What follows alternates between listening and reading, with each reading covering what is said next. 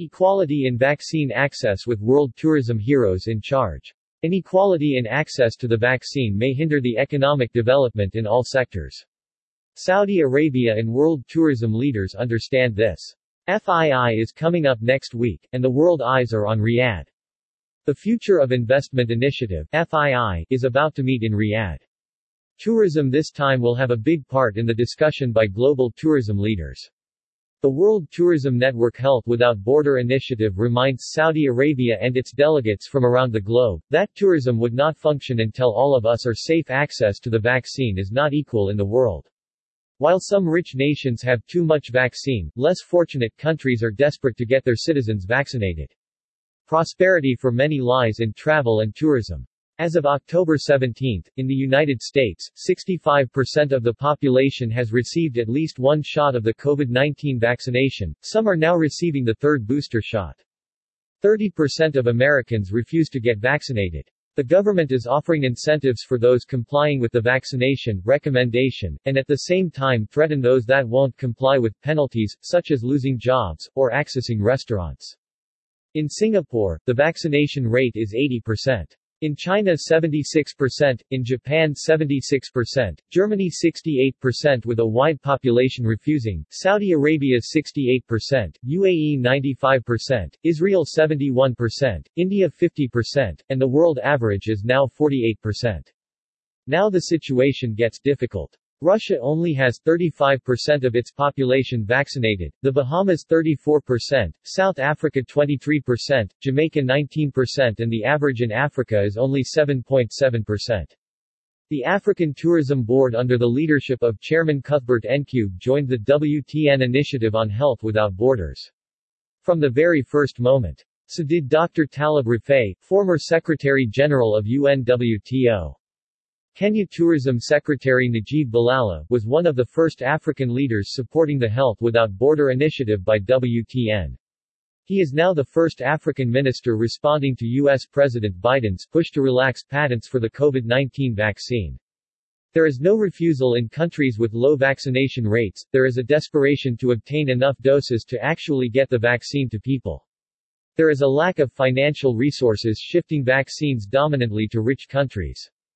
Tourism leaders with a global mindset, including Tourism Minister Bartlett from Jamaica, had been instrumental to acknowledge the status and the role Saudi Arabia plays as a global key player. With the upcoming FII in Riyadh, and 1,000 tourism leaders on the plane now to get to Saudi Arabia and attend, outspoken Minister Bartlett may play a very special role as a global leader in Riyadh next week. Vaccine equality may be on top of his mind, considering Jamaica tourism is very much affected. The World Tourism Network under the leadership of founder Jürgen Steinmetz recognized this in its global discussions in the early stage and started the initiative Health Without Borders earlier this year to remind the world that no one will be safe from COVID until everyone is safe. Some progress has been made but regrettably, at this stage in the pandemic, vaccine inequity persists, where even with over 6 billion doses of vaccines distributed, the majority of these are in high-income countries whereas the poorest countries have less than 1% of their population vaccinated. Jamaica's tourism minister Edmund Bartlett, who also earned the title of a global tourism hero, knows this and reminded eTurbo News that vaccine inequality could hinder global recovery. In a Committee on Tourism (CITUR) meeting, Bartlett has informed of Jamaica's government's strategies and efforts to mitigate the negative impact of the pandemic on the tourism sector. When the world of tourism calls 911, the Kingdom of Saudi Arabia has been there to respond and help. Billions of dollars have been allocated to be invested in the sector, not only in the KSA but around the world. The Saudi Minister of Tourism His Excellency Mr. Ahmed Akil Al-Khatib hired former WTTC CEO and Minister of Tourism for Mexico Gloria Guevara as his top advisor. Gloria understands geopolitics, and is well familiar with the situation in tourism-dependent economies, like the Caribbean. Saudi Arabia may still try to bring the UNWTO headquarters from Madrid to Riyadh. Such a proposal to the UNWTO General Assembly in Morocco could still be submitted. At the very least Saudi Arabia had reached out to Spain, the current UNWTO host country, so they can work together and bring leadership back into a crippled World Tourism Organization. The upcoming Future Investment Institute is getting ready to meet in Riyadh next week. The Saudi Ministry of Tourism invited hundreds of tourism leaders to be part of this meeting. The inequality in global vaccination is in fact dangerous to the reopening progress of the sector, to job development and prosperity.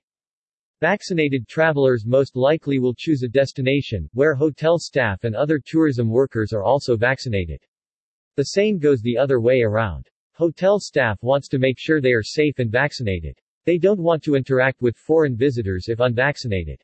If due to financial reasons a country doesn't have the resources and access to the vaccine, this is a situation the global tourism community could come together on and assist each other.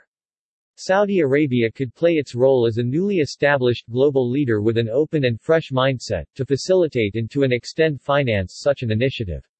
Saudi Arabia would certainly emerge as a world hero if successful. Such an investment on equal access to vaccines would certainly have the potential of a big payback for Saudi Arabia in medium terms.